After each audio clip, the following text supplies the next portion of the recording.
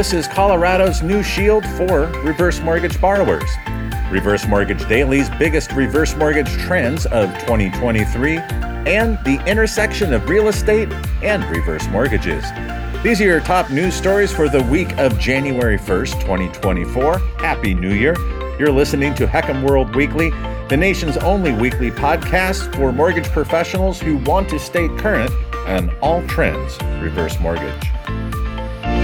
If you originate reverse mortgages in the state of Colorado, you're going to want to listen up to this story, which comes from Newsbreak. It begins saying, Colorado homeowners, do you have a minute to talk about reverse mortgages? You know, those nifty loans that let folks over 62 borrow against their home's equity. They're pretty cool, right? But what happens when Mother Nature loses her cool and your cozy nest becomes just about as livable as a beehive in a bear den? So begins a column by Adam Tabritz. Colorado's House Bill 23-1266 protects homeowners against foreclosure when natural disaster strikes. The bill was signed into law this June by Colorado Governor Jared Polis.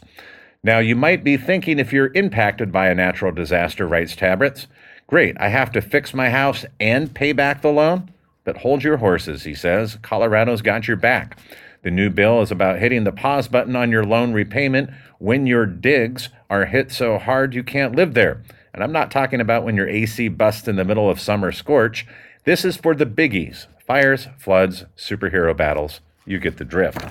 But is there a catch? There isn't one, he says, unless you follow some basic rules. And the first is you must be knee-deep in fixing your place or having someone do it with plans to move back or sell it.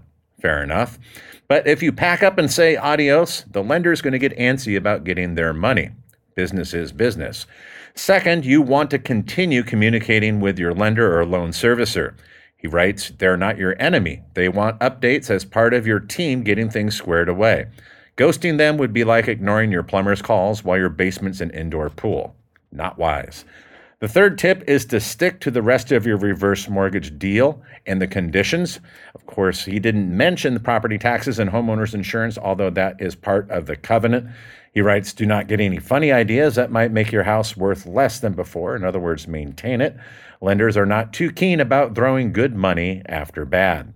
If your home's already been buffeted by a disaster before this bill, sorry, it won't help you retroactively. It's for the what-ifs of tomorrow, not the oh-nos of yesterday. But think of it like this. Colorado is giving you an umbrella for the storm that hasn't come yet. And that's something considering that life loves throwing curveballs.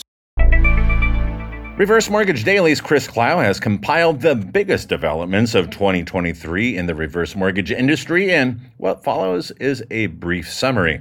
First, after a robust 64,000 plus endorsement volume in fiscal year 2022, in fact, that was our highest since 2011, HECM endorsement volumes fell sharply in 2023, much as a result of the decline in HECM to HECM refinances as a result of the Federal Reserve's repeated interest rate hikes, and endorsements fell 49% lower than 2022 consequently. Next, the HECM limit, or the maximum home value that can be considered in a federally insured home equity conversion mortgage, was increased $60,000 above 2023's limit, and that goes into effect in January 2024, although it was announced in November 2023. Then come the demographics. The biggest demographic that was served by the HECM program in fiscal year 2023 were single females. They comprised 39.4% of all borrowers, and single males comprised a far lower percentage, making up for just 20.82% of borrowers. Then comes the demographics of those served by the loan. 35.25% of loans were for multiple borrowers, likely in the form of married couples, domestic partnerships, or cohabitating family members. In terms of racial demographics, more than 66% of all HECM borrowers in fiscal year 2023 were white. 6.58% were Black and 4.84% were Hispanic, but less than 1%, 0.89% of HECM borrowers were Asian, and only 0.38% were Native American. Despite sluggish loan volumes in 2023, RMD writes a positive trend emerged, and that is first-time borrowers getting a HECM loan accounted for approximately 80% of all HECM endorsements in fiscal year 2023. And then we look at the geographics of HECM loan production. The three leading states for the HECM program on fiscal year 2023 endorsement data were California, Florida, and Texas, respectively. But then you add New York and Colorado, and those 5 states comprise just over 51% of all HECM loan endorsements.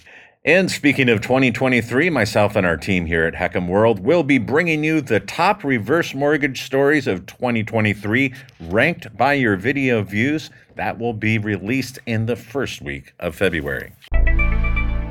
And our last story of the week is the intersection of real estate and reverse mortgages. That, according to a recent blog post in Magnets Finance, it says that real estate and reverse mortgages respectively offer their own benefits, but combining them unlocks enhanced financial flexibility and stability. Now, that strategy allows the homeowner to tap into their property's value while retaining ownership and enjoying continued appreciation. Carefully evaluating how those tools intersect is key, they say, to securing one's financial future.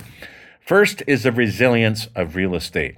Historically, real estate values have shown resilience despite economic uncertainty. And although we have fluctuations in the short term, properties do tend to appreciate over longer periods of time. And that, they say, makes real estate attractive for gradual wealth building, sheltered from other market volatility. Another feature they examine is the customization of the distribution of reverse mortgage proceeds. They write that HECM products do offer flexibility in how homeowners receive their funds, either in a lump sum, ongoing installments, line of credit, or a combination which allows customization that's aligned with one's individual financial objectives. Now we look at the intersection of real estate and reverse mortgages, and integrating real estate investments with reverse mortgage products does unlock enhanced outcomes. In fact, owners can access equity in funds while retaining property appreciation rights, and I think that's a benefit that is undersold in reverse mortgage lending. And the last benefit is one that is often overlooked, and that is the funding of healthcare costs while still accumulating growth and appreciation. They write that Rita, a 68-year-old homeowner, faced mounting healthcare bills which depleted her retirement nest egg. But by taking out an equity conversion loan, most likely a reverse mortgage, they write she accessed $125,000 in cash to cover expenses while still benefiting from the property's long-term 30% increase in value. And that's a wrap for another episode of HECM World Weekly, our first of 2024. We are the nation's only weekly podcast that bring mortgage professionals the latest reverse mortgage news and trends.